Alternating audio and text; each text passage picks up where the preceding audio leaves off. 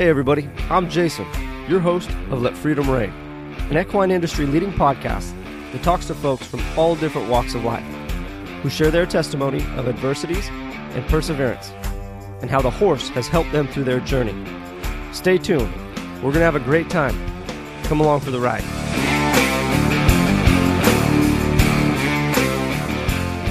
Now, for those of you who regularly listen to the show, you know it is very important to us to raise the bar of the common level of horsemanship.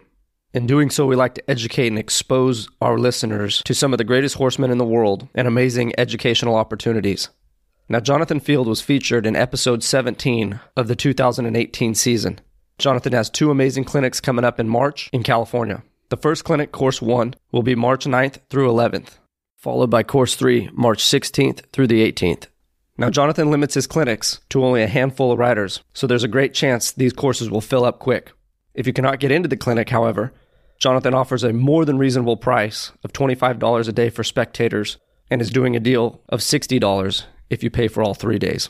Now, both clinics will be hosted at Marsh Creek Stables, located in Brentwood, California, at 24670 Marsh Creek Road. I can speak from firsthand experience in telling you that this is an incredible facility. There's both indoor and outdoor riding arenas that will be included in the clinic. Feel free to bring a chair, pad, or blanket for comfort while watching the clinic. Additionally, there will be coffee and food on site available for purchase.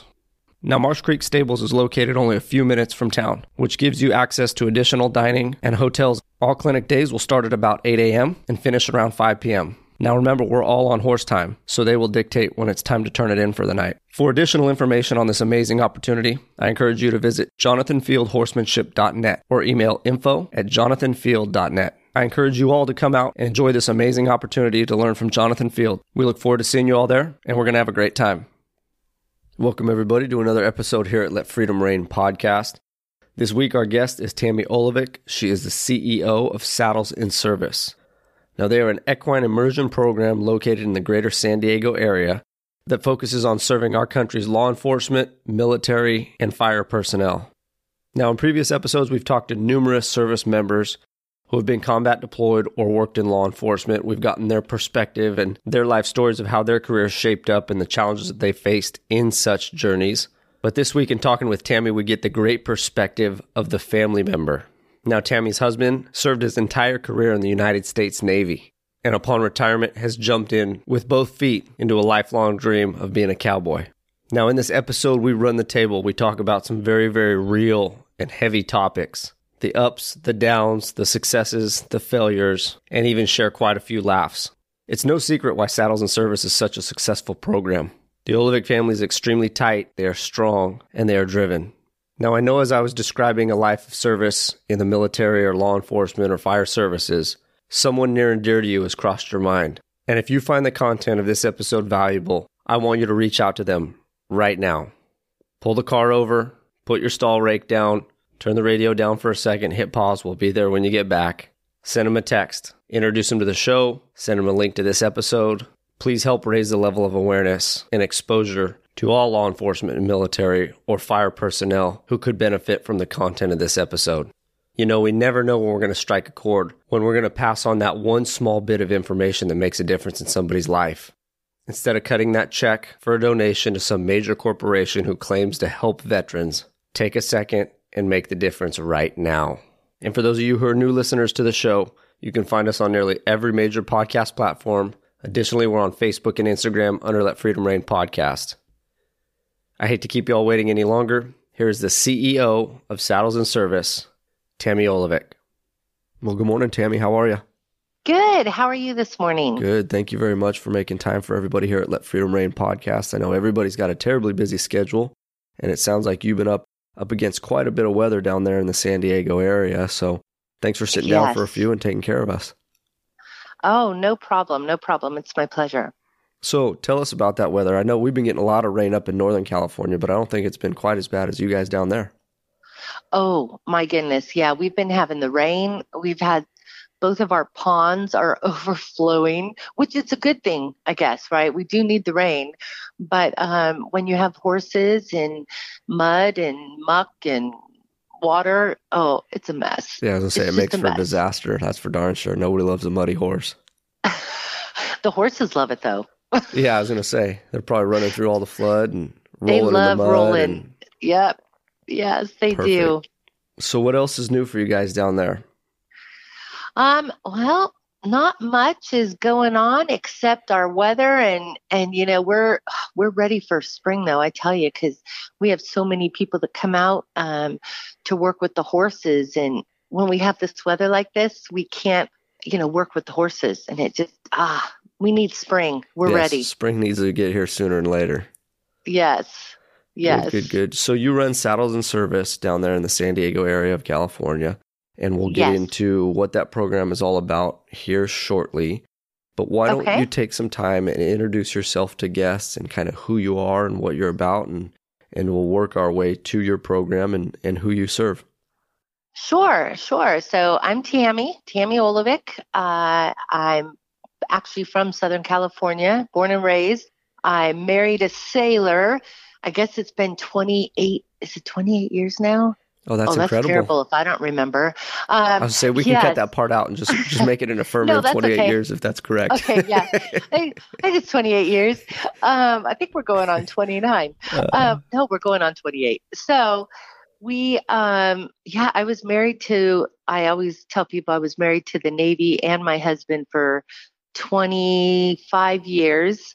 And then he retired from the Navy. So now I'm just married to him, luckily, I was just saying now because you get to being enjoy him a married little to bit. both. Yeah. Yes, yes. And so we've traveled all around the world, lived all over the world, being in the military.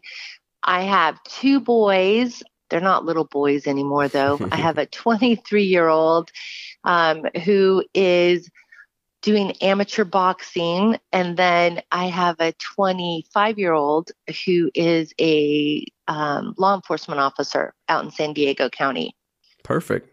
Yeah. So we know our family knows what it means to serve. This is for sure. Yeah, I was going to say, it sounds like it's kind of in the blood, huh?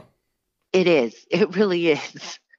And that's why I think we do Saddles and Service too, just that other way to serve. No, I think it's an incredible mission and an incredible purpose. But how did you get your start with horses? Because being that you're a military family, I mean, traveling all around the world, you can't take a horse with you. So how did you find your way to the horse? When my aunt actually showed horses, and so I was in horse shows when I was 4 years old. And I was really cute when I was that young, on the horseback, all dressed up in the Western dressage. And but then I also rode horses on my own. I rode dressage in high school, but then once I was older and once we got married, no more horses because, you can't take them everywhere with you. I guess you could if you had a lot of money. It costs a little bit of money, though. Yes, exactly. So we would ride horses. We'd go to this dude ranch up in Solvang, Alisal Ranch, and we'd ride horses up there, different places. So just, it was casual riding. But then as soon as my husband was retiring and we bought this little place in Alpine, I had heard about some horses that were confiscated and were at the animal shelter. I was like, oh, I'm going down to check this out. And I adopted two horses that morning and brought them in the day before his retirement. And I think my husband was like, what? We have like over 100 people coming from all over the world. I'm like, yeah, I know. And they're going to get to see these two awesome horses. That Happy was retirement. the start. Exactly. So that's how we started with the first two rescued horses. Oh, that's incredible. Hopefully the party went off without a hitch. And they were the main attraction, let me tell you. And they loved getting all the attention. So it was good for them, being that they had been rescued. Yeah. Probably coming out of some dire circumstances. Yes. Oh, yes. That's incredible. So in your 25 years of being a sailor's wife, were horses always something that you wanted to do, something that you wanted to get back to? Or how did you guys go from, being exposed to it in high school, getting away from it for 25 years, and then bam, right back into it? I think horses have always been my favorite animal. I love horses. There's something about horses, right? They're so majestic. No, I've always loved horses. We always wanted horses. And when everyone was asking my husband what he was going to do when he retired, his comment was, I want to be a cowboy. So God bless him. He's now a cowboy. God bless him. Yeah, I think horses, there's something about cowboys, right? And cowgirls and horses. And, it's just, I think it was always in our blood. Yeah, and that's always been my belief. I mean, so many people say, oh, my hobby is horses. Oh, I do it for fun. And it's like, in my opinion, it's either in your blood or it isn't, right? There's not really absolutely. It's too impoverished of a hobby, right? And you never really make so much money on it to call it a profession, So it's got to be something that burns inside of you, and there's got to be that internal draw. Oh, yeah, and you have that passion. And I think probably for me, too, I'd take in any animal. I just love animals, right? I mean, honestly, we have 4 dogs, 3 cats, 16 chickens, and 13 horses. You got yourself we went from little hobby farm, huh? Right. Now I just need some cattle. Yeah, exactly. So in such a life for service, right, there's always sacrifice that comes along with it. And people always think about sacrifice in the physical regard, right? Your husband's deployed, or you're moving to a foreign country, you're living on bases, all of those challenges. What a lot of people don't understand or don't really have a full grip on is the emotional or personal sacrifice that is made in careers like that. Right. Are you able to kind of elaborate on some of the sacrifices that you experienced with your family in those years of service? Because I truly believe nobody goes through a career like that without giving a little bit of their soul, right? Right. I mean, how many deployments, we went through. There were quite a few deployments. And the hardest deployments were when we were stationed overseas, because when you're overseas in a foreign country, you have your military family, but you don't have your family or friends that maybe you could have just said, hey, can I come over and see you? Mike's been gone. But those deployments, they take a toll because you're, as a spouse or as a wife, you always have to stay strong, because you never want the kids to think you're worried or upset, because then that's just going to fall right on their shoulders as well. And not seeing Mike for, 6-8 months at a time took its toll on us as a family, because you can't get that time back, right? You can never get that time back. Yeah. And it took a toll on him as well. And so, and not just that part of it, but also the part, we've lost friends, people my husband has worked with, they've been killed, overseas, or there's suicides, there's a lot going on besides just being a military family. Like, we see firsthand the casualties of war, and the sacrifice that some of these families have made is much greater than our sacrifice. And it really puts it into perspective that, wow, we didn't have it that bad. And if that makes sense. It does, and it's all relative. And you make many great points in that short excerpt, but I want to develop some of them. And I've always openly said this, and I believe it to my core, that I think the spouse of the service member almost has a harder time with it, and plays a huge role in the success of that service member, whether it's law enforcement, military, fire, doctor, anything of those sort. Yeah. And here's my perspective on it, and you can tell me, obviously, because you've lived it. When you are that service member, and we'll take law enforcement or military, for example, right? Mm-hmm.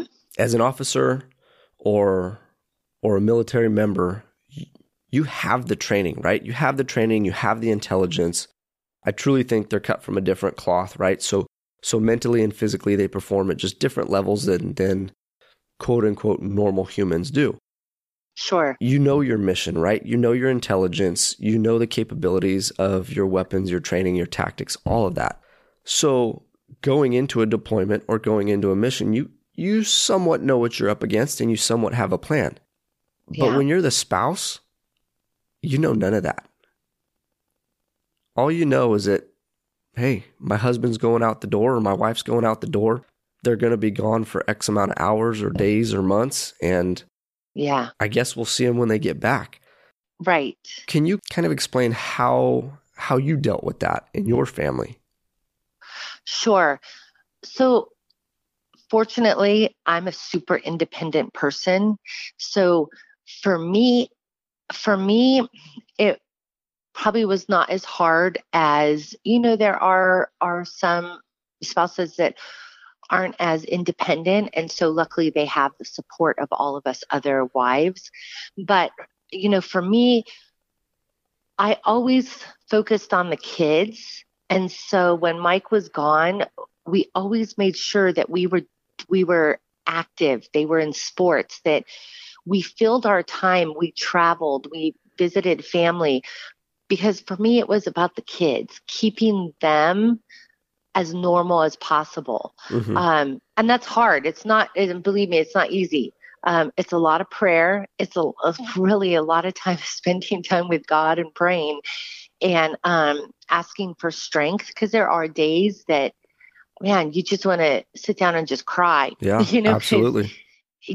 Something's going on with the kids or whatever it may be, or something with the house you're renting and the landlord doesn't speak English. That's always a fun one.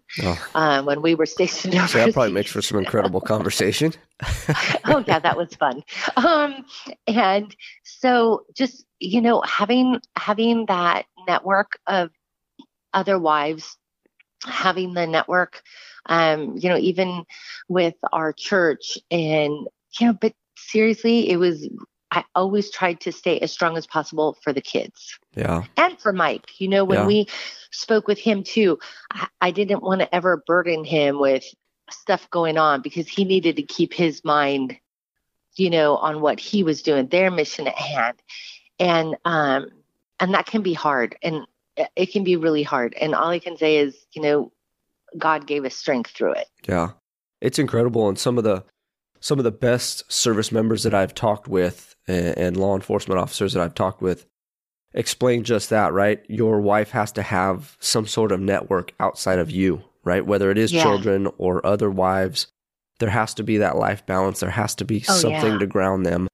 But the one point that they all talk about, and you just brought it up, is that my husband or my sailor or Marine or whatever, when he goes out the door, he has to have his head on straight. So we got to make sure that he's focused on the mission. He's focused on the goal. He's focused on the task, because I can't have him worrying about what's going on at home. If bills are getting paid, if kids are upset or kids are struggling at school. And to be honest, sometimes I make the joke, it's almost easier to be out there running and gunning, right? Because you have your training and your mission, you just deal with it. And there's so much that goes into life as far as raising and running a household that it takes very, very special women to support men who serve and special men to support women who serve. It's incredible. Right. No, I think sometimes they don't prepare some of the spouses well enough. Yeah. I think they need to do a better job, preparing spouses, because when you marry a sailor, you marry a cop, you marry a firefighter, you don't really know what you're getting into. Right. And I think even as the service member, you don't know what you're getting into. Yeah. Right. Exactly. There's this grandiose mystique behind all of it, but once you actually get in the trenches, right? Right. And you experience some of these events that make life very, very, very, very real. You start to realize, like, oh, this is it. This is the stuff they didn't put on the recruiting flyer. This is the stuff the recruiter didn't tell me, right? Exactly. So it's a learning experience for everybody, and I think everybody has to have a lot more patience and kindness with each other. And it's the honesty that comes in it, and in developing honesty. You talked about your husband losing friends that he was deployed with and served with, and the atrocities of suicide in law enforcement and our service members. And here's where I think the profession could improve. And I think we're making huge strides, is that there's such a mystique that you have to be perfect, right? Inherently, these soldiers and servicemen are type A personalities, and they strive for perfection on their own. But what I try to do with horses and what I try to do with this show is to show people that, you know what, we are all broken, or we have been broken at some point. Oh yeah, And definitely. And to show that emotion is not the old mystique of weakness. To show No. that emotion means that you're a human being. Right? Absolutely. It's being real. Exactly. It's being real. And no Yeah. matter how specialized you are, no matter how disciplined you are, no matter how elite of an organization or a team or a unit you belong to, we all bleed the same way. We all break the same way, you know. Absolutely. And it's not any easier for one than the other. And that's why I enjoy having the spread of guests that I have on this show, because I truly feel trauma and tragedy is relative. Right. You know, Right. somebody could lose their favorite bunny rabbit that they had growing up, and they're just absolutely heartbroken by it. You know, Absolutely. and Yeah. they could not deal with it as well as a guy who just watched 3 of his buddies eat an IED, right? Right. And to Right. each their own. So in your family or going throughout your husband's career, how did you guys manage those trying times? I mean, what provided the value and the life balance for you guys? Gosh, so I'm a talker. I'm a communicator, and Mike's not so much. So, it really was talking through things and trying to understand. Because, I mean, let's face it, I will never understand. I will never have a connection with, like Mike and other veterans or law enforcement, because if you've lived it, you know it, right? And I'll never truly understand. I'll only be able to understand what I can understand just by what he tells me. But trying to understand what they're going through, that was huge. I know when he lost a bunch of people, it was back in, August 2011. And I remember him coming out saying, "Oh my gosh, they're gone." And I said, "Who's gone?" He goes, "They're all gone, Tammy." And I go, "I don't know who we're talking about. You got to explain this to me." He's like, "They're gone. They're all gone. All." And I said, "Okay, I still don't understand." And he goes, "I just had a barbecue with their wives and children before I left the command, and they're gone." So that hit me hard. And I remember going, our son, oh my gosh, he had just broken his leg playing football, and he's 6'4", so he's a big boy. Oh no. And we were going to Balboa, the Naval Hospital, for his cast and, his checkups. And I would see these young wounded warriors, they're missing legs, missing arms. And I would just break down. I could not even look at them because I would just start tearing up. And it really bothered me because I would always go up to them and thank them for their service, buy them a cup of coffee, whatever.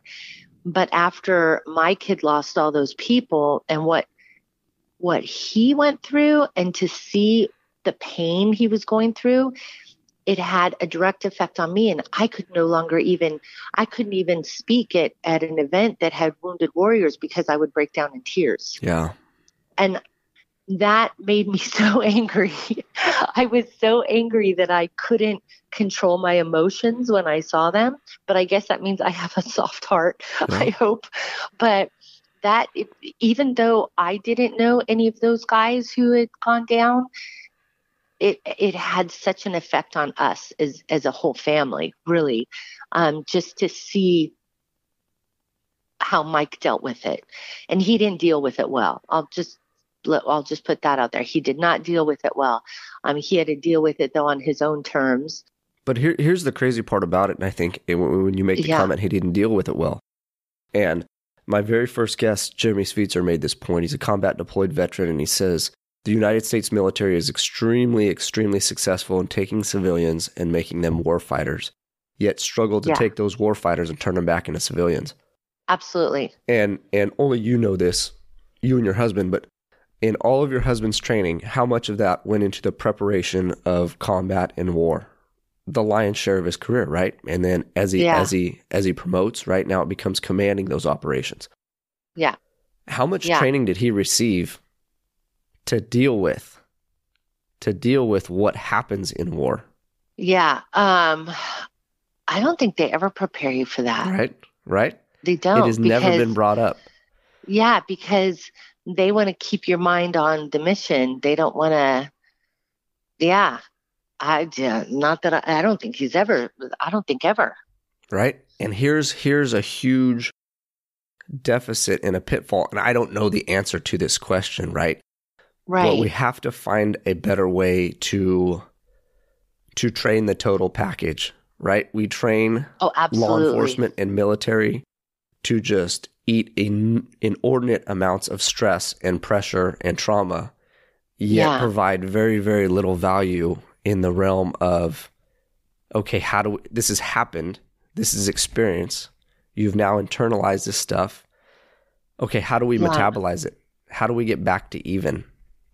And that's kind of been my driving force in a lot of the work that I do with horses. And I know that we share this in common, and it'll come up in your explanation of saddles and service. But, you know, I was talking with a friend the other day about it. And when you're in these service-related industries, you have a certain personality type, generally speaking, and a lot of times that personality type does not accept failure very well at all. I have been that person.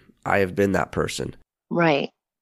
But what we need to do is we need to help people understand that failure is absolutely okay, right? Nothing is permanent. You can recover from all of it. But more importantly, all of these characteristics that these individuals take to build all of their success can be redirected towards their recovery. Oh, yeah. But it's hard to get that shift in mentality, because when you're broken and when you're down and when you're out, you don't have that bravado that you used to have, right? You don't have that kind of chip on your shoulder. So in my world, horses help redirect that, right? Horses help kind of reintroduce all that stuff. So I think hippotherapy and a lot of this stuff is more advantageous. I mean, many of my guests on my show are combat deployed, and they say the same exact thing.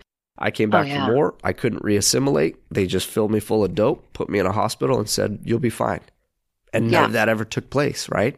Then they get introduced to a horse or some of these equine integrated programs, and some big things start to change. Now, I'm not saying the horse is the be all end all and the magical answer to this stuff, but there is some true value in it, and it is a great way to reach people and get back on track. Absolutely. You know, we just finished filming, I guess it was last month. I can't believe we're already in the middle of February. Goodness. It's almost Christmas. Yeah, but no kidding. Don't blink. Last month we just finished filming. There's a Hollywood director who came to us, and there's a movie he's shot, and now he's doing a documentary called Wounded Heroes. And it specifically deals with veterans struggling with PTSD that have been on, multiple drugs at one time, and how there are alternative measures, right? And so we're actually the only equine therapy that he put in his film or documentary, which is pretty cool. I was great, awesome. We'll get some awareness, right? Yeah, exactly. Oh, yeah. So he looks at alternative resources for veterans struggling with PTSD. And so he interviewed a couple of our veterans. We have a Vietnam veteran here, and he explained how he was on 28 drugs at one time. No the VA way. had him on. And he actually tried to commit suicide because he didn't even know who he was, right? He was on so many drugs. Yeah. Well, he weaned himself off the drugs, and horses saved his life. He found this stallion, an Arabian stallion, which we already know Arabians can be crazy anyways. Yeah. I mean, I got a few of them. And, and he will tell you horses saved his life 30 years ago. And that's what's helped him through he was a Green Beret in Vietnam. Like, he was a badass. Yeah, I was going to say, it doesn't get more. Right? And this guy's a real cowboy. You look at him now, they have a group out here called the Hole in the Wall Gang, and it's a nonprofit, and all these guys dress up in, the period dress, cowboys, Correct. Yeah. and they do parades and things. And so, but that's what, he was on 28 different drugs. And our other veteran, he was on so many different drugs. He almost went into renal failure at 30 years old. So horses have a way of healing people, and you don't even realize you're being healed. Absolutely. I've lived it. Right? Lived it. And what's the phrase is, there's something about the outside of a horse that's good for the inside of a man. Correct. So just looking at him just brings peace almost. It's just like awe. So let's talk about this evolution, right? Sure. I know we talked about some pretty heavy stuff, some pretty serious stuff. Yeah. Not to say that all careers in law enforcement and military are just so doom and gloom, but there are realities that there are. We often don't prepare for, and I think a lot of those realities aren't conveyed through common media. So where does the evolution take place for you guys, understanding that, hey, there is some real value in horses? Maybe we should put a little bit more effort into this, and then grow this into something that we could minister and reach out to folks with. So when Mike before he even retired, I wrote down, I said, here are all the changes in you. When you go for your psych appointment, you tell them, here's everything that your family sees is going on with you. And he's looking at this list going, are you serious right now? I'm like, yeah. Yeah, that's not going to be easy to do at all. And you just hand him the paper. I don't care. Here's everything. And, he was diagnosed with severe PTSD, severe anxiety, depression, agoraphobia, OCD. I mean, I swear you name it, he was diagnosed with it. And so, but what these guys do, I told him he had to go see a psychiatrist, just go in for counseling, go talk to him, just do it. You get some tools to put in your toolbox for when you have anger or when something happens. And, but see, a lot of these guys are trained to be able to say the right things and say, oh yeah, you're fine. We don't need to meet anymore. I'm like, okay, how do you do this to the psychiatrist? And so I saw what was happening with him and horses, right? I saw how. What were you seeing? He had to be the person he used to be, if that makes sense. I tell people the horse is the mirror that you never want to look into. Yeah, it absolutely. Because if you're angry, if you're having anxiety, if you're depressed, that horse is going to be that mirror. They're not going to want to come near you. They're going to be, they can feel it. They can sense what you're feeling. And so it makes you have to redirect and say, okay, whoa, wait a minute. I need to just kind of calm down here, right? Because otherwise I'm no good to myself or the horse. It's true. And, humans have an ability to, we can deceive our own, right? Oh, absolutely. And a horse can't. And you can't. We're just not deceive. That good. Yeah, the horses will just, and the great thing about the horses is there's no judgment. Correct. There's no judgment. They don't care what you've done or I've done or Mike's done. They don't care. They just want to be with us, and they want to, there's no judgment. Yeah. And they're always in the here and now. They're always in the here and now. And that's it makes us have to be present. You have to be present if you're with a horse. I think it's all incredible foundation, right? In working with horses. Oh, yeah. Yet some of these steps seem so simple, yet are so difficult to attain, because now you have to look at yourself. Now you have to deal with stuff, right? Emotions that you might have suppressed for years and years and years, feelings that you might have been able to suppress well enough to where nobody really sensed it in you, right? Right. The horse sees you on an ability and a level that humans can't. And exactly. I think the greatest breakthrough comes when you talk about the lack of judgment, right? Because no matter how close you are to your wife or your husband or your therapist or your battle buddy or whatever, right? Yeah, there's always that fear, right? That It is little, always looming in the back of your head, man. What if I say the yeah, wrong thing? What if he passes that much exactly. judgment? Whereas the horse, it could care less. It doesn't even know what you're saying.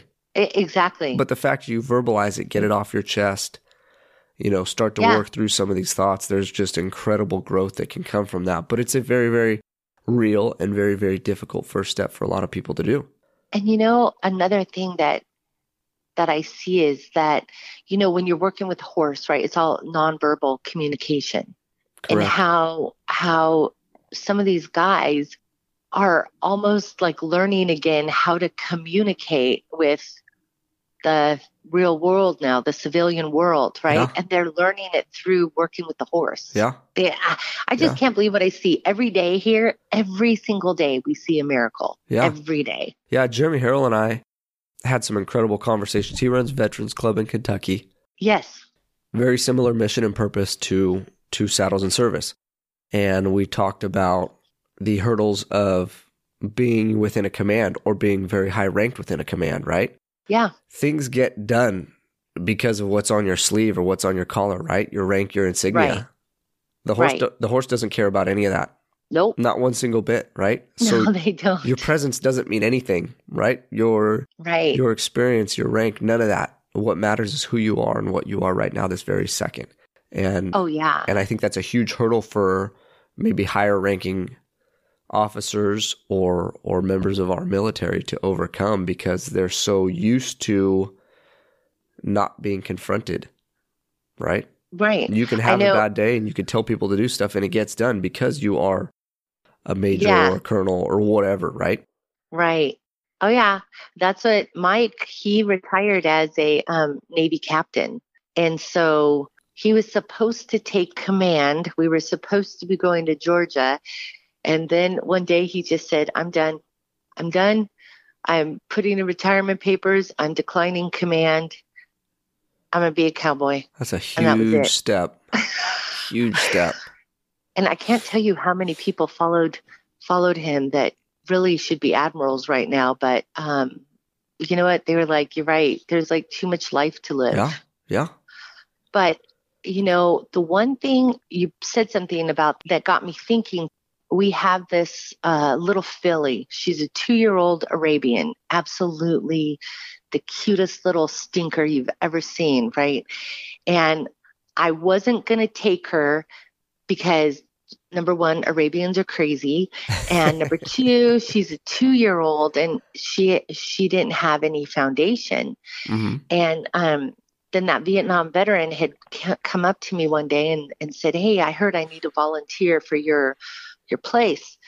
And he filled out the application and I said, you breed and train Arabians? He goes, yep. I said, holy smokes, shut the front door. Yeah, we got one for you. I said, I'm bringing her in. So I brought her and her buddy Tequila, which was a 23-year-old. He had just been gelded. He'd been a stud horse all his life. No. Severely abused horse. But we bring in this little filly. And Mike, to watch Mike work with her, because I really wanted her for him.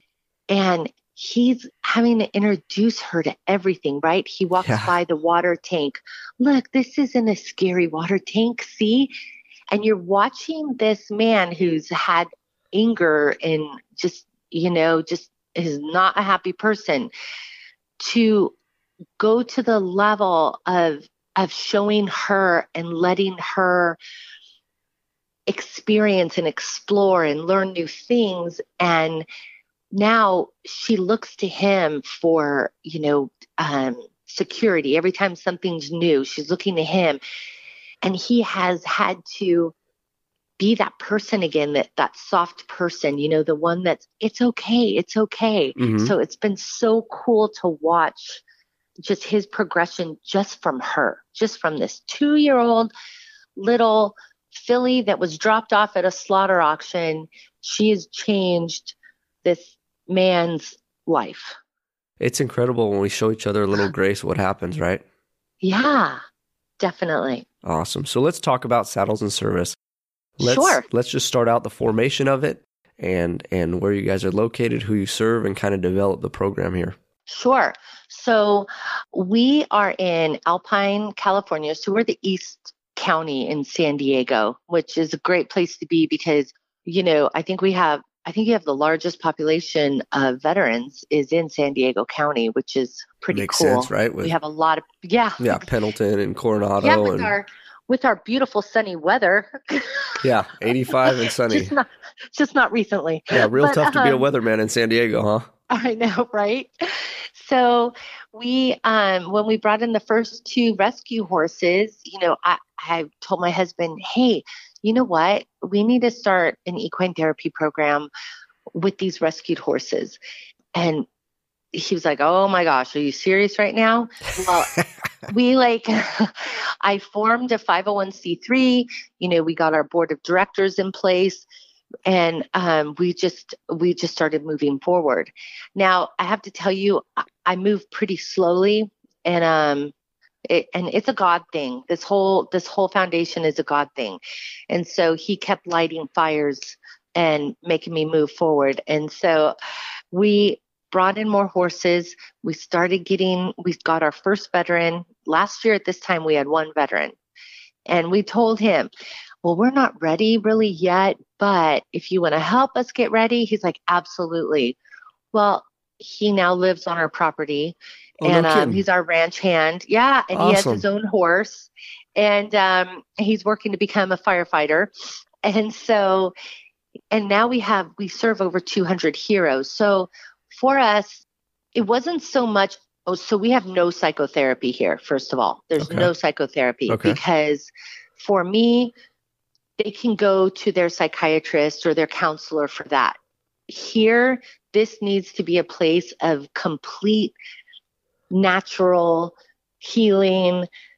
I don't want anyone to think, oh, are they watching me? Are they analyzing me? I was going to say that makes absolute sense because now you alleviate that feeling of judgment, any feeling of judgment. And I want nothing to do with that here. At first, I thought we did. Yeah. But then as I saw how we were evolving and seeing what our veterans and first responders needed, I was like, oh, you know what? We will have zero psychotherapy here. It's just out of the, nope. Yeah. So then with our son being a cop, we knew we wanted to serve law enforcement and firefighters, all first responders. But especially with law enforcement these days, it doesn't seem like anyone's doing anything for law enforcement. You see a lot of support for firefighters. You see a lot of support for veterans, especially, right? There's foundations within miles of each other. But who's doing anything for cop? That's a good question.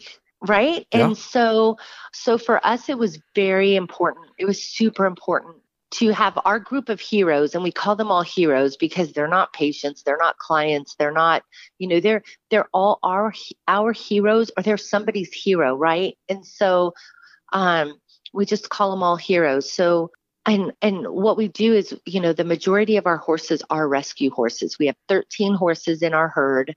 I think maybe 3 aren't rescue, 4 aren't rescue. So all the rest are rescue.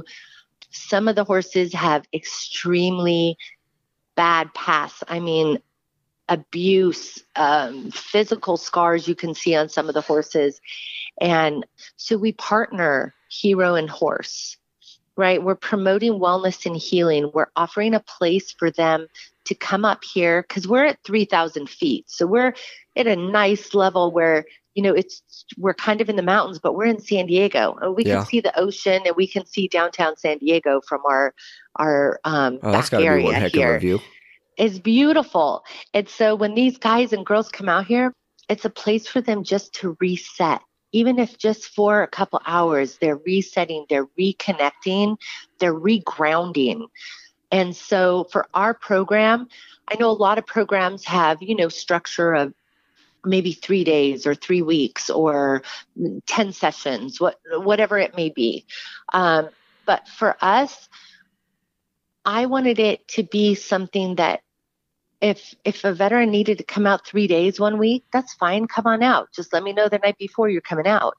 So we've opened it up to where they can come as many times as they want, as little as they want. they can move through the horsemanship training as quick as they want, as slow as they want. We don't put any of our heroes in a box. We meet them where they're at, and we help them get to where they want to be at their pace. That's awesome. And so it's almost like I had a female veteran out here, Bonnie. She's awesome. She's like, so what you're saying is you have the unprogram and you need to market that. And I go, yeah, it is. It's like it's the unprogram, because you know what? It's almost like we're just family again, right? Yeah. I mean, because the military has been our family for so long. I mean, more than half of my life. And so the camaraderie here that transcends services, like whether you're a firefighter or a cop or you're a veteran, the camaraderie here is just unbelievable. And so, which is incredible, because that's a familiar part of those careers, right? For those people that serve. Yes. And now they have it again. And we're out there laughing. We have a junior rodeo champion. She's awesome. I mean, oh my gosh, this young girl, Heaven Perez, she's amazing. And she comes out here. They're not even affiliated with the military or law enforcement or, any of the first responders. And she comes out once or twice a week. She's teaching all these guys how to barrel race and pole bend, and everyone's laughing at each other. That's like funny. It's just a good great time. Feel. And it's hard to explain unless you're out. Like, people have to come out here to truly experience what we're saying, because it's just amazing. But so much of horsemanship is just that, right? It's a feel. Oh, yeah. It's a feel. How do you teach a feel, right? That's the one hurdle that's very difficult to overcome. You know what? Yes, that's exactly how I should say that. See, that you just good. You can use that too, by the way. Thank you. Because that was a good way to put it. It's so true, right? Yeah. And so what we do is, by partnering horses and heroes, right? They're learning to trust one another through care, groundwork, riding. And really, we're challenging our heroes to be vulnerable. Yeah. And to reach deep inside themselves and really, either reconnect with the strengths they've had or discover new strengths. Yeah. And then be able to apply them in real life. You hit the nail on the head. And I think for me, that's kind of been my biggest push in a lot of this, is that I've been that broken individual, right? And like you talk about working with the rescue horses, my personal horse, he was broken. He was a very, very good team roping horse, was used to getting the guts spurred out of him, was used to getting pulled out of that stall, getting worked hard, getting put away, and never really allowed to be a horse. Yeah. And we have come such a long way. And I think some of the most broken human beings and most broken horses have the most to give. Right. But what's been most compelling in my journey is that I need to show other individuals that I need to be that firsthand experience, that they can see what success looks like. Because like so many things in life, you can talk about success or you can talk about an experience, but until you put your boots in the dirt, it's a completely different feeling. So exactly, I try to provide that feeling to people that need it. And like I tell people, I could care less about the fame that comes from this show. What is most important to me is the growth, because we don't know when we discuss that one thing that somebody needs to hear, or we don't know when that one service is going to get offered that they might take a chance on. And for so many people who have been guests on this show, and so many of my listeners, I get messages every week, we have been able to provide that. And it's those small changes that have huge impacts in an individual's success. And so much of the success with military and law enforcement and their recovery is that you have to find that balance of challenging them, but you don't want to challenge them so much that you shut them down. Right, exactly. You have to offer an environment that's familiar to them, but you don't want that environment to be so comfortable that there's no growth. Exactly. Right? So your program there's a fine balance. Exactly. Your program of towing such a fine line with these horses and these veterans and service members, it's incredible. It's very much challenging, but I think you have so much more room for growth and so much more potential than a cookie cutter program, if that makes sense. Absolutely. And, just getting that awareness out there, right? And I love your podcast and your show because you're you're bringing awareness. And I think one thing I really want to stress, and when we were just in that documentary, I told the director, I said, hey, I think I have something for your next documentary. I said, suicide rates among law enforcement and firefighters, it has skyrocketed, and it's almost reaching the point of veterans. And that's unacceptable. All of this is so unacceptable to me. And we have to stop, that stigma of getting help. Well, you know what? Instead of going to get help, hey, come on out for a day and just be a cowboy. Yep. Just come out for a day and be a cowboy. Oh, you like it? Yeah, come on back next week. No problem.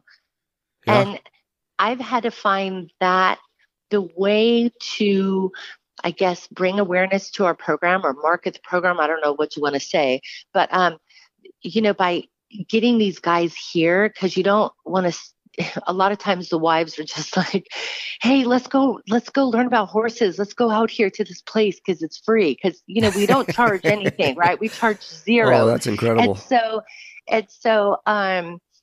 But we got to get the guys out here, and it's getting them out here just for them to know there's a place just to escape the daily stressors. And like I said, to reset. But more focus needs to start going on firefighters and law enforcement, because this is unacceptable, like I said, and even active duty military, right? We're working on something right now because active duty special forces, the suicide rates are going up. And I think a lot of this is like, in no way, shape, or form is this a platform to place blame. I think in the evolution of law enforcement, military, and all these professions that we talk about, these are just things that have not been brought to the forefront, right? They've kind of been suppressed, and I don't know that the professions correctly, and I don't correct, and I don't think it's just that they didn't know how to handle these situations, right? How do you deal with it? Well, now we're truly in the incipient phases of gaining a little momentum, starting to understand, starting to change some stigmas, right? So it's not that, I don't want this to come across as, well, the military just makes you studs and you go do all these crazy things around the world and then we don't care about you. It's not that. Yeah. I don't think there's been the awareness within these professions, and we're starting to get to that point. So let's do what we can to try to mold the program to make it what we need to make it. And I think that's where chaplains come in, because I think chaplains can really help direct this conversation within the military, within police departments, within firefighters. The chaplains can really, really help with this piece. And that's what we're starting to see. They can move that conversation. I was going to say, are there any thoughts or ideas of instilling maybe a chaplain program within Saddles in Service? Oh, I don't know. That's a good idea. Might be a little test model right there, huh? A little cowboy chaplain. There you go. Or cowgirl chaplain. Yeah. Maybe. But I think that's where within the military, I think the chaplains need to become more involved with that, because a lot of these guys go to the chaplains. Yeah. They talk to the chaplains because it's a place somebody they you can talk. confide in. Yeah. Yeah. So I think, just talking with you and thinking through this, they could be the important piece in finding, helping service members or police and firefighters in finding these alternative resources for helping them work through their daily stressors. Yeah, I think there's so much value in it. No, it's very true. So what are some of the goals for Saddles in Service? I know you guys are only a year into this, but what does 2019 have in store for your program, and where do you see the organization going? There's going to be some big things in 2019. I can tell you right now, we have some big things happening. We serve now, like I said, we had one veteran this time last year. Now we're serving over 200 heroes. And so we've grown like crazy. We have almost 40 volunteers that are here every day. Yeah, I'm serious. Like, we have grown but look where we are, right? We're in the middle. We're right here in San Diego. Yeah, you're in the heart of it. Yeah. And not only, do we have a lot of military, we have a lot of veterans because we have active duty here as well. But, we have Border Patrol right here. I mean, we're right near the border. We're in Alpine. We're not far from the border. Yeah. You got Border Patrol. We have, look at the fires out here, right? So we have a lot of firefighters. Yeah. So we have a big population we can serve right here. And so we have some big things happening. We have a new program that we will be, I won't say it yet because it's not all finalized yet, but we're going to be having this program that is, yes, it is. It is. But it is a program that is, it's actually been researched. It's in journal articles. Like, it's an amazing program that this amazing woman has put together. And so that'll be something here in the very near future. And also, we have a big gymkhana we're doing. Do you know what a gymkhana is? Yeah. There's a local barn down the way that does a bunch. Okay, so we're having an inaugural gymkhana in April out in Campo, which is really farther east, San Diego County. It's we're doing it in April because it's the month of the military child. And so not only do we serve our heroes, our nations and our communities' heroes, but we know what the families go through. Yeah. I mean, I know firsthand, right? And so we're celebrating the month of the military child, doing this gymkhana. We're really excited, and we're going to have, even a military or a hero class, so the guys can all, that's great. They can jump on the horses and air it out. Yeah, yeah. But here's the problem for some of our Navy guys and Army guys and Marines is, I have some firefighters that come out here, and they used to be bronc riders. So, I'm kind of thinking they're going to give them a run for their money on this. So we have a hot shot here. You know what a hot shot is with the fire? Okay. Yeah. He comes out one day, he contacts me and says, "Can I come out? I want to check the place out." I said, "Absolutely." He comes out, great guy. And he gets a phone call while he's here. He's like, "Oh man, yeah, this place is legit. We all need to come out here." And I said, "Oh, what's that about?" He goes, "Oh, I was the guinea pig. They made me come out first before everybody else is going to come out." And so, now we have these great firefighters that are out here all the time. So, but then we also have an event that's called the Old Goats. And what they are is, these are all Naval Academy graduates from the 50s and 60s. Oh, that's cool. And and so they're putting on a fundraiser for us. They partner with a foundation called Children That Care. They're doing a big barbecue fundraising, and they're busing in some wounded warriors. And we're going to partner a wounded warrior with some of the Children That Care and our Wranglers with a horse. And so this will be a big fundraising event. And so we're trying to get some good celebrities out here. When I find out that we have them, I'll let you know first. Yeah, absolutely. Okay? That'd be great. No, that'll be great. And then we can support you guys. Yeah. So, and we just see growth. I mean, our growth has already, oh my goodness, I don't even know how the percentage of growth we've had. But this year will be a big focus on donors, right? We need to find those we need to find those people that have those big pockets, that their pockets are so deep, they have someone behind them helping them with their pockets. Shoveling everything that falls out. Yeah. So, because we do rely 100% on donations, Yes. We, and having 13 horses and serving this many people, we also have Operation Homefront. They send out their wounded warriors that are living in a transitional housing, and they come out here once a month to work with the horses. And, we feed them, we do barbecues for them, and that's all on, we pay for everything. So this year's really, we're going to have to push and focus on donors. Yeah. It's always uncomfortable asking people for money, but it is. But 13 then I horses think about, and 40 volunteers and 200 served. I mean, it all comes with a cost. It does. But, it's, oh my gosh, it's so worthwhile. Oh, right? absolutely. It's so worthwhile. And I know I have to step out of that box that I don't like to ask for anything. I don't. But now it's got to the point, yeah, hey, we're giving this service that is just, we're watching miracles every day, and not just with the heroes, but with these horses that have come out of these shells. That it's been amazing. And to watch some of these guys cry when they're working with the horses, because they're working in the round pen, they're doing join ups with these horses. And, you know, this one horse that was so abused, to watch that horse join up with a veteran who is so scarred. It's a huge breakthrough. To cry. Yeah. Oh yeah, I'm crying. They're crying. I swear the horse is crying too, with joy. So when we talk about donations, Kleenex, right? If anybody has Kleenex, right? They can send that way. Oh, yes, yes.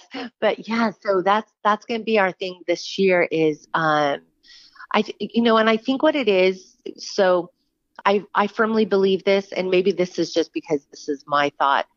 People want to know that we're who we say we are, and that we're doing what we say we're doing, because that's huge. If they're going to trust us with their money, and they're going to trust us to take care of the heroes and these rescued horses, you know, they want to know, okay, are they really who they say they are? Yeah. Because that's important, right? Money, it's hard. Right? I mean, it's hard work. You're earning money. It's not like it just falls off trees. And so people want to know that that's where their money is going to really, to a place that is really who they are. So I have a volunteer here. She runs all of our volunteers. She's a 30-year veteran, Navy commander is what she got out as. And she is so organized. Yeah, I was going to say. My husband, being a naval officer, he is so organized. And our chairman of the board was also in the Navy. Totally organized. And then there's me, who flies by the seat of her pants, and they all have to learn how to deal with me in a manner that holy smokes. You got to provide a little instability in the mix, right? I do. I got to keep it real, man. I got to keep it, I got to keep everyone laughing. I got to keep everyone on their toes. And so, but she came in, and I'm very big on data. So that's the one thing we do. We are so transparent, and we have data up the yin yang. We have so much data, it's not even funny. And so that's what we'll be doing here soon in the next week or two, is putting out our year-end report with all of our data. Because I think that's important. Yeah. People want to see. I have it down to the number of hours that we've had Navy personnel or Marines or whatever. But I think data is important. Well, you make a great point. I think there's so many organizations out there, especially some of these larger organizations. People donate money, and you don't know where your money is going. So for incipient outfits like yourself or Charlie 5 in New Mexico or the Veterans Club out in Kentucky, right? Right. You guys are able to substantiate credibility and value in the donation. Yes. So a donor knows, hey, if I'm contributing $100, right? 96 of that is going towards this program, or whatever the percentage is, right? But it's at a far greater rate than pennies on the dollar, which you're going to see with some of these larger corporations that claim to do well. Right. I mean, our money, any money that comes in here goes straight to the program. Everything goes straight to this program, to serving. There's no salaries. There's nothing like that. It goes straight to our program. And you know, we're basically funding the foundation right now because, like I said, we are new. We've only been around for a year. That's part of it, right? That's the evolution of it. Yeah, exactly. And so now we need support. I mean, we definitely need support. And I know all of our heroes that come through our program and that are here, they're like, oh my gosh, how can we help? So we always tell them, because we don't want any money from them. We want nothing, we're here for them. To serve them, correct. We don't want that. Exactly. And so we tell them, you know what? Tell your family and friends. Let them know what this is doing for you. Because eventually we're going to find that person that, just really is like, hey, I believe in this. Here's $1 million check. That'd be nice. I'll take one of those too. I'm just going to throw $1 million out there. Why not? It's a good round number. I would take $1,000, right? So, and I got to tell you something. I forgot. I want to share this because this was super. I sat there and cried when I opened this letter, and I even showed I walked in the post office into where their little where they, check out, where you check out right there. But I get this letter one day in the mail, and it was a donation. It was $1,000 donation, and it was in memory of Justin Meek. And I hope I don't cry when I say this. So, do you remember the nightclub shooting there in Simi Valley? Yes. Okay. So Justin Meek is the one kid who they talked about that he was trying to save so many people because he worked there. Well, he went to high school with my son in Coronado, went to Coronado High School, and his dad, I believe he's an Admiral Meek, my husband worked with. And I get a check one day in the mail from Navy Special Warfare, and it was in his memory. And I just broke down in tears because it was like, oh my gosh, this young kid that was so full of life, right? He's an amazing kid. And I had to go in the post office to the postal lady. Oh my gosh, look at this. And she starts crying too. Like, I have to share this. And so when we built a new round pen, and we're just about finished with it. And we're going to dedicate it in his memory. And we're going to put a nice bronze plaque there because it does really special to us. I think it integrates so much of what you guys are and what you guys are about, right? It's absolutely. The military family. It's a life of service. It's a life of sacrifice. I mean, that little scenario that you just described there touches on so many points that have fostered the development of your program and now what your program stands for. I think people see our heart. They know our heart is in this. The heart we have for every single horse, the heart we have for every single person that comes through here, and the loved ones that are lost. And we have a memorial garden. We have Girl Scouts. They asked if they could do something, and I said, yeah, you could help with a memorial garden. One of my horses is buried there, and we want to make this a place where when we have Gold Star families come out, we have the Rosas family come out. Her husband was murdered 9 years ago, Border Patrol agent out in Campo. They come out here. We want to make it a place where they can, they can reflect. It's a place because it's so serene out here and so quiet out here, and just it's a place, like I said, to reset. But we want them to be able to paint a rock for their loved one that was lost and put it in our memorial garden. And so so there's so many aspects of who we are, but we try and touch on everything because our life was the military. And so that's what I want Saddles and Service to be. We encompass everything that pertains to the military life, to the first responder life. And we want to remember those we've lost. Well, Saddles and Service, that's important. I was going to say Saddles and Service represents so much of what I wanted this show to be. Everybody can have the warm and fuzzies and want to do good and want to help people. That's great. But the most notable attribute of your program is that you've all lived it, right? Yeah. You've lived the sacrifice. You've lived the hurt. You've lived the pain. You've lived the struggles. You've lived the successes. Yes. Right? You've seen people come. You've seen people go.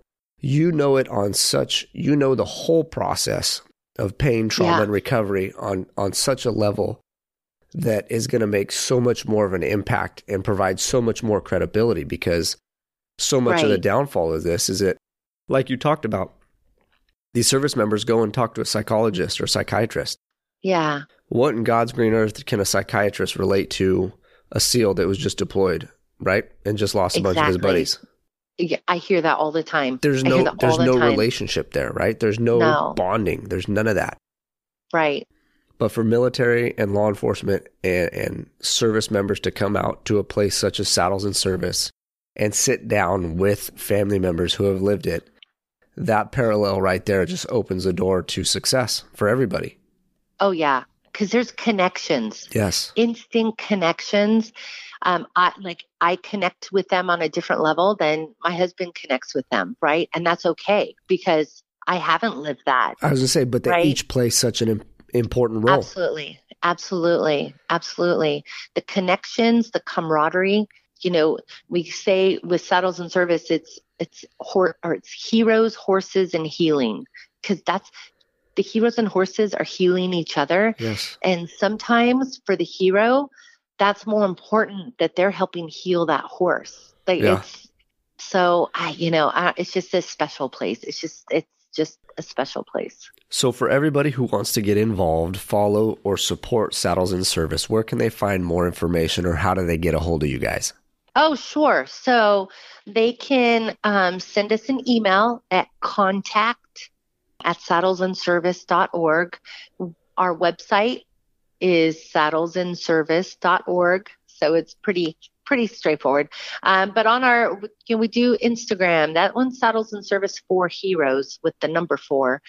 But they can find us. I think there is a link. I don't think there is a link. There are links on our website to our Instagram, Facebook, and we recently got into Twitter.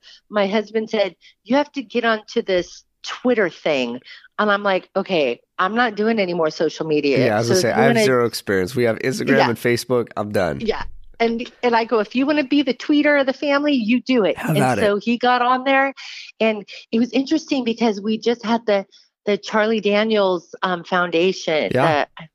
They just started following us, and he goes, oh, look who's following us. And so that was, we're out there. We are working hard. We're working our behinds off to spread awareness and get the word out, because we want to be able to continue what we're doing, and we want to help more heroes, and we want to rescue more horses. We have room for horses, but money-wise, we don't. Yeah. So people can connect with us on our website, saddlesinservice.org, or contact us, contact@saddlesinservice.org. Incredible. So the way I like to wrap every show is I like to give each guest the opportunity to kind of provide final thoughts or parting words. What are some things that have helped you, life mottos or things that you live by that you think would value our listeners? Oh, gosh. You know what? If you've never spent time with a horse, I'm telling you, just go sit and be with the horse. The peace and the lessons that you can learn from just watching a herd of horses and how they interact, there's something about it that just can bring some peace and calming in these, in this crazy world that we're always stressed. We're always running around. We're never taking that time to just sit and listen, observe. Horses are amazing. Horses are just amazing. And I want to take the time too to just thank all the people that listen to your podcast. Thank the veterans, active duty military, our law enforcement, our firefighters, all these first responders. Thank you for your service, because it means so much to us. I know our family, we appreciate each and every one of you. And I wish I could meet everybody, because I love meeting people. But thank you for what you're doing, and thank you for bringing awareness, because that's so important right now, is awareness. Absolutely. And I think a thank you is deserved to you and your family and Saddles in Service, because like I tell everybody, I just opened the door, right? The value is in your testimony. I just enjoy getting to meet people, and I do think awareness is a big deal in all of this, because we don't know when we're going to make an impact. But if we have faith and trust in the process, success is going to happen. It's going to happen. And I have one more thing I have to say that one of our veterans shared one time. He said that for a long time it bothered him when someone would thank him for his service. He goes, I just felt awkward. It's very common. He goes, but you know what? He goes, then one day I realized I know how I'm going to respond. So whenever anyone thanks him for his service, he says back, you're worth it. That's incredible.